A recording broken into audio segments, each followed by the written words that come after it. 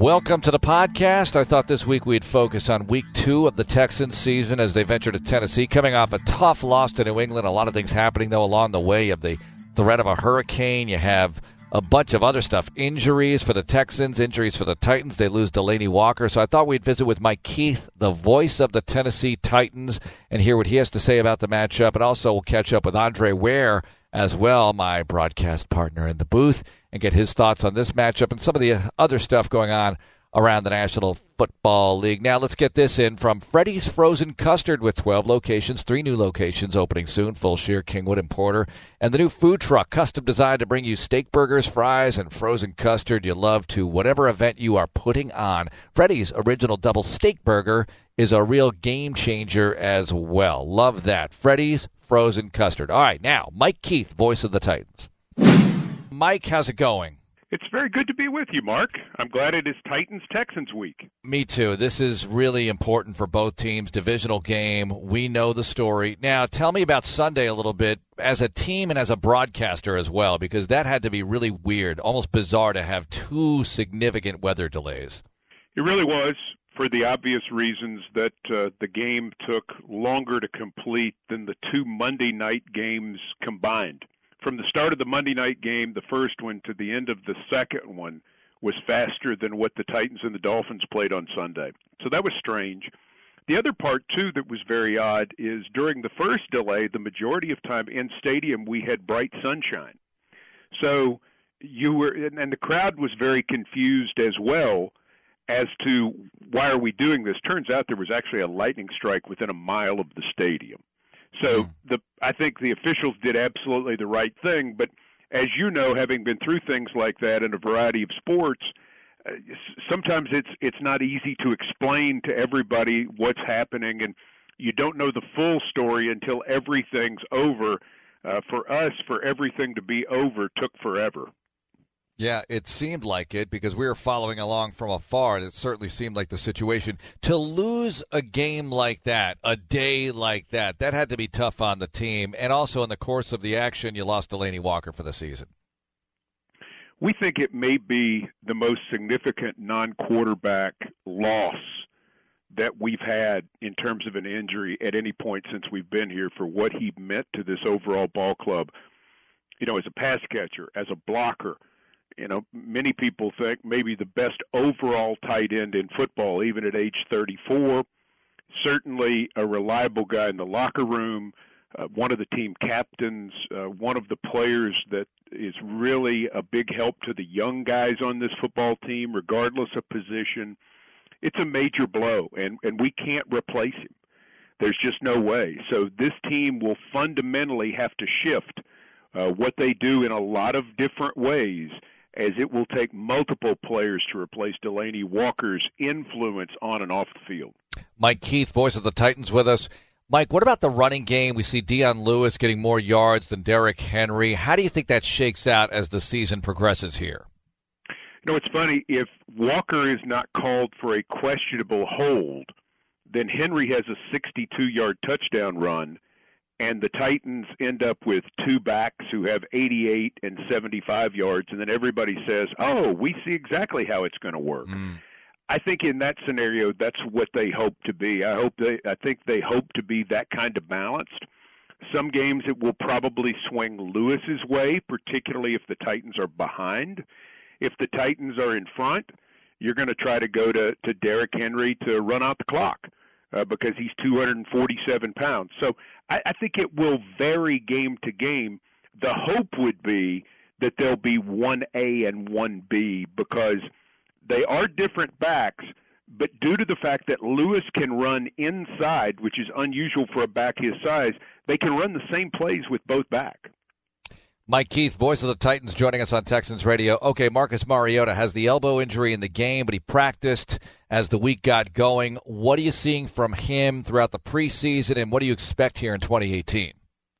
He's really looked good in this offense, and he looked good in the offense on Sunday until he fell on the elbow or hurt himself in that way and couldn't grip the ball properly. The 2 interceptions came after that. But I think he's very comfortable in what they're doing. I think Matt LaFleur has a very good plan.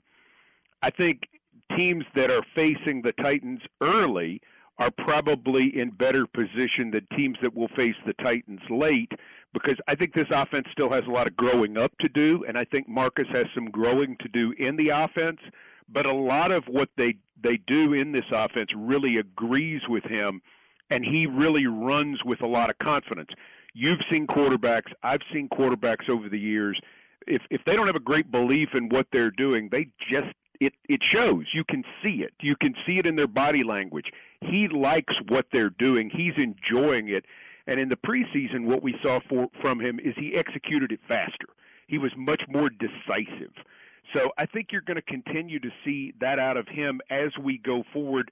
But it's going to be a growth process for this offense. You ask about the run game and the running backs and now losing Delaney Walker. This offense is going to have to grow, and they're probably going to have to survive that growth for a while. Now, what about the pass catchers here now that Walker is out? Because you have Matthews and Corey Davis. Deion Lewis can catch the ball well out of the backfield. You still have some weapons there for sure.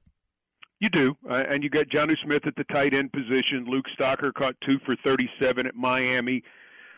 The guys out of the backfield, Henry is a good pass catcher as well, although he doesn't catch a lot of passes. He certainly has that ability. And then the wide receivers, I think Corey Davis is coming into his own. Matthews is starting to get healthy after missing 4 months. He's only been back practicing for 3 weeks now, but he's starting to get there. Tajay Sharp missed all of last year. He's starting to round back into form. I mean, you can hear the theme here. You know, you really can, Mark. It's a lot of pieces having to be fit into places and kind of get used to roles, because this team just hasn't had that much stability offensively, either due to all the changes or the injuries or guys coming back from injury. Mike Keith, voice of the Titans, joining us on Texans Radio. Okay, what are you seeing out of this defense now that Dean Pease is running the show on that side of the football? Really excited about the defense from the standpoint that everybody of note returned, and then they added Malcolm Butler. They drafted Rashaan Evans. They drafted Harold Landry. Really felt good about the depth. Felt like there were 5 corners that could play. Jonathan Cyprien was really playing good football at the end of the year. And then Cyprien's lost for the year. Cornerback Ty Smith is lost for the year. They're in a position, too, where Evans gets hurt the third day of practice in July. Landry gets hurt very late in the preseason. So, and then Derek Morgan has to have a procedure on a problem that he has. So all of a sudden, all this depth that you had is not there. And the Titans are having to kind of fight through some of that, but at the same time, they're veteran. I think they execute Pease's system very well. And the big part that's different from the offense is what Dean Pease is doing, Mark, is not vastly different than what Dick LeBeau was doing. So there are wrinkles that you have to learn, but all of the pieces are back in a more consistent way. And they're kind of just building on what they did in the past. So I think this has a chance to be a really good defense. And they did some very good things in Miami. The Dolphins were just 2 of 10 on third downs, yet they gave up a 75-yard touchdown pass, which is obviously not good. The Dolphins only drove the football 1 time for a touchdown. And I think that's going to be a story of this defense throughout 2018, is it's going to be hard to drive the football against this defense. Mike Vrabel as a head coach, we've seen him here, of course, linebackers coach, then defensive coordinator. What's he like as a head coach? What's it like to be around him in that environment? It's been good. I've been very surprised with his ability to be the overall head coach. He is not slanted completely toward the defense. You know, he's not calling his own defense. He does tend to wander that way during practice occasionally, particularly where the pass rushers are. But he has a big overview of the offense, runs a lot of things in terms of special teams, has a lot of involvement in a lot of different areas. He's been much more organized than most first-time coaches that I've ever been around. The guys really understand what he wants. He's assembled a good staff. I think he's made for this. And I mean, I don't think you're going to judge it off a preseason or one game, but I think over the long term, people are going to see him and realize he was a pretty good choice for the Tennessee Titans. He's very natural as the front guy. Was it strange to go through that? You go through a postseason in which you win a playoff game in dramatic fashion, and then you have the coaching change. That whole transition, what was that like, Mike? Different. You know, it was, I guess, the first time, if I'm not mistaken, since the San Francisco 49ers did it, that you let a coach go after winning a playoff game. It doesn't happen much in the NFL. It was not as unexpected internally because there was a discussion about the philosophy in particular of the offense, and the offense had taken such a step backward last year. And I think there was just a disagreement over what you were going to do. And so as they went through and hired the new coach, the offense and moving the offense forward was a big part of it, and they ended up hiring as the offensive coordinator Matt LaFleur, who was a candidate for one of the three guys interviewed to be head coach. So I think they felt like they got two of their choices. They've got what they feel like is a very natural head coach in Mike Vrabel, and a guy who many people think will be a head coach in short order, and that's Matt LaFleur. Mike, what's the vibe on the Houston Texans as the Titans head into this game? What are you thinking? I think everybody takes it totally seriously, from the standpoint of what the preseason projections are of the Texans based on what we saw in the game down there last October 1st, where the Texans put up 57 on the Titans. And that's all that needs to be said. What happened with the Texans last year, what happened with the Texans last week, it doesn't make any difference. People know that Texans team, the one from October 1st, is the same one quarterbacked by Deshaun Watson. And the Houston Texans scored 57 points in that game. They won an NFL game 57-14.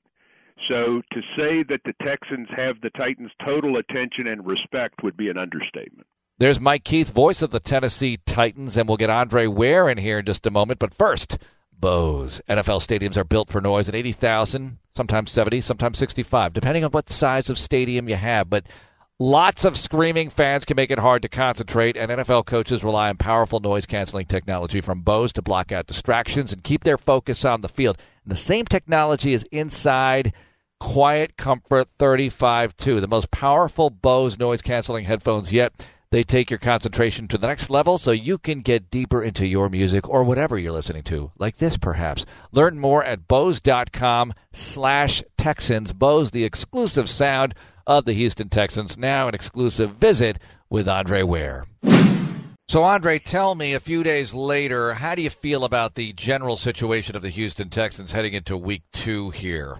I feel confident about the situation overall for, the 15 remaining games. It's just you've got to clean up some stuff. You've got to clean up, penalties and inopportune times, turnovers that, one certainly was a forced turnover on the interception, and then, ball handling and things of that sort where you can't put the ball on the ground, especially when you're on the road facing a team the caliber of the New England Patriots. All right, so Deshaun Watson, Week 2. Johnny asked you the other day what you would tell Deshaun, and it seems like he's really taken to the coaching. He's saying all the right things heading into Week 2. We've seen it happen before. It's going to happen again. It's just a matter of when, right? Yeah, I mean, it's coming. It's just one of those things where he's been out of football for a long time, and that's the first time in a while that he's been away from it, and then all of a sudden you're in an NFL game because the preseason, it's a simulation of what you might see in the regular season, but the speed of the game certainly picks up and it's a lot faster. So you have to process and work through things a lot faster in the regular season. And then, you're playing a Bill Belichick defense that's going to throw a lot of different looks at you. Play clock's, ticking down, and you've got to make some decisions based on pre-snap reads and things of that sort. So, it takes a while. We forget, and I think we got spoiled last year to how Deshaun, just how good he is, but we still have to take into consideration this is only his second year, and there are going to be some mistakes. We don't know what they're going to do with the Kevin Johnson situation as he goes on IR. What do you think might happen? Do they move Colvin over to outside corner, Kareem? I mean, they do have some options here. What is your initial thought? Yeah, Justin Reed has played some pretty good football early. He played well in the preseason.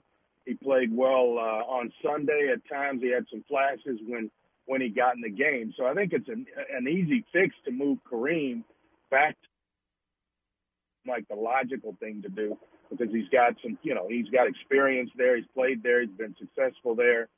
Move him back to corner and then insert the rookie, Justin Reed, at safety. So I think that's the quickest fix. You could go with Colvin. You have a couple of different ways you can do this. Dre, what about the overall situation with the defense? There were some encouraging things in the second half of the opener against New England. Yeah, it really was. The one thing I would like to see more of, I mean, they played a pretty good football game for 60 minutes, but I'd like to see more pass rush. They got hits on Brady at times, but you have to get it when you're not expected to get it. And that's when they're throwing the football and you're expecting run. You still have to be able to get to the passer from different ways and different situations and how you're aligned. So that's just the one thing coming away from the first game that I'd like to see a little bit more of is just consistent pass rush all the time. Because in this league, if you allow a guy like Brady, and that's the measuring stick, to sit in the pocket, he's more than capable of hurting. Tennessee's coming off that big weather delay situation against Miami. 2 big weather delays, 7+ hours it took to get that whole game played. I mean, that's got to be brutal to go through a day like that and then lose. Yeah, it is. But, Miami went through the delay as well, and they found a way to win. So hats off to them. And sometimes it's situations and things that you can't control, but you got to figure out a way to fight and get through it and stay mentally locked in. And the Dolphins were able to do that. I think, maybe Tennessee dropped the ball a little bit, but it's still a talented football team. They lost a good football player in that ball game, and Delaney Walker, their tight end, Marcus Mariota, who knows what his status is for this week's game against the Texans. So it's the right time, so to speak, to go to Tennessee and figure out a way to get one there against a divisional opponent that you're going on the road to face. What about New England going to Jacksonville? How do you gauge this one with the Jags playing the Patriots so close in that AFC Championship game? And, boy, the Texans could really use the Patriots to help them out this weekend a little bit. It's only week 2, but we need the divisional teams to lose. Yeah, I'd feel a little bit better about it if Jacksonville were going to New England. But for them being at home and kind of having that bad taste in their mouth about who knocked you out of the playoffs and things of that sort, look for Jacksonville to play a very spirited game, and I wouldn't be surprised at all in the slightest bit if Jacksonville wins the game. Now, that would take, Fournette being healthy, and who knows what the status for him or whether or not he's going to play this week. But anytime you face the Patriots, you got to have all hands on deck. And I just like the roster of Jacksonville. Fournette goes down in their ball game. T.J. Yeldon steps right in, catches a touchdown pass. They are just deep at a lot of positions where it really, really matters. And so, they feel the loss of Fournette, but not like if it's other teams losing a starting running back.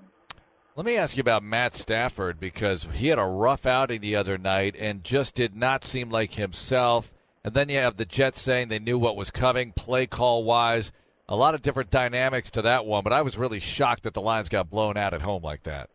I think it's finally caught up to him, the lack of talent, a lack of skill talent around a guy like Matthew Stafford. You kind of get spoiled where you're going to take some hits somewhere, whether it's on the offensive line and you can't protect him, or it's in the skill positions. And I really think it's finally caught up with him.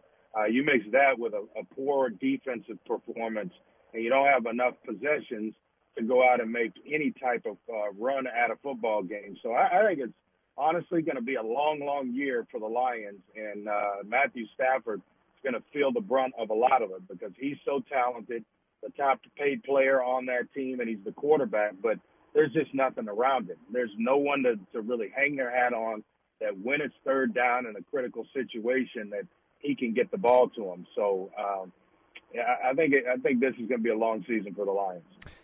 Dre, so much zone read going on in the NFL and obviously college football, just filled with it. How would you have liked to play in a system like that? You were so productive in a pure run and shoot, but what about this kind of thing with you at the helm back in the day? I love it, Mark, to be quite honest with you. I think it fits my skill set. People forget I went to the University of Houston to run the Ware. And by the time I got to campus, Jack Pardee and the run and shoot was there. So then you just retweak what you were going to do, and you wind up in something else. And timing is everything. It certainly worked out that way. But I would love to do some of this and still be able to mix some of the run and shoot concepts in there, be able to run the football and things of that sort. I could run back in the day, so I would not shy away from it in the least bit. So yeah, I think it would be fun. It really would. I think I would do very well in today's game. Did you run the Ware in high school? Was that the offense with Dub Ferris? We run the wing T, which was, there's some option in there, a lot of misdirection in the wing T, but I carried the ball a lot. I blocked a lot. I would pitch and end up being the lead blocker or second blocker in a certain play and a different look. But you were making contact just about every play or being contacted every play in our offense. But you had to be tough. You had to be able to run. And certainly to be able to throw it as well. And I think all those fit in today's concepts of offenses. That timing on the pitch is no joke. I remember Coach Boone and Remember the Titans to Sunshine. Yeah. You can throw the ball a mile, but you can't pitch it 3 feet. Of course, all my football experience is in movies, but what about that aspect of it? One of my favorite movies of all time. I mean, it's still watching it today, it gets me kind of emotional because it takes you back. I think every player could attest to this. It takes you back to that time of when you played in high school. And there's no better time for a player, period, than high school football. You can play in college, you can play in the NFL, but when you think about it and just the love for the game, there's nothing like high school football. Do you think the town has a lot to do with it, the fact that everybody lives close by? I mean, it's not college, you're all on campus, but in high school, you all actually live there and your families live there too. Yeah, I mean, it's the community. You're playing basically for where you grew up. In college, you look in the stands and half the people you see, you have no idea who they are. You don't see them on campus, and all of a sudden these, if it's someone that's graduated or the alums, you certainly don't know them. But just about everybody when you come off the sideline that's rooting for you at a high school football game, and you look in the stands, you're seeing your parents or your relatives and so on and so forth. But it's the community bond. It's guys that you've grown up with all your life, and now you guys are competing and fighting for one common bond, and that's the win each and every Friday night. So that's the most fun that you'll ever have is when you play high school football, and it becomes a business. Certainly on the professional levels, but you're just playing for the love of the game when you're in high school. Dre, I know you have Toledo and the Miami Hurricanes, but at Toledo this weekend, so this is interesting. I'm sure Greg Mance will be locked into this one on digital or whatever. So tell me about the matchup. Yeah, I think it's a great matchup. What people don't realize is that, as good as Miami was last year, Toledo led this game at half in Miami with a lead at the half. Now, got away from them a little bit in the second half, but when you watch the film, you start to break things down. It's an offense that could give the Canes some problems where you're spreading a lot of fast guys out into space. You got to be a good tackler in these situations or in those situations, and they had problems in that area against LSU. Toledo can run the football. They're capable of doing that. They can throw it around. And as well defensively, I think it's going to come down to this. Do they have the depth this year to get into the fourth quarter when it's still a game and still be able to hold on and stay in the ball game for 60 minutes? They did it for 30 minutes last year. It'll boil down to can they harass the quarterback and ultimately just have enough depth to hang around late in the ballgame. And that's it. Andre Ware and Mike Keith, our guests today on the Vandermeer's View podcast. Have a great day, everyone. Check out some of the other podcasts right here, and go Texans.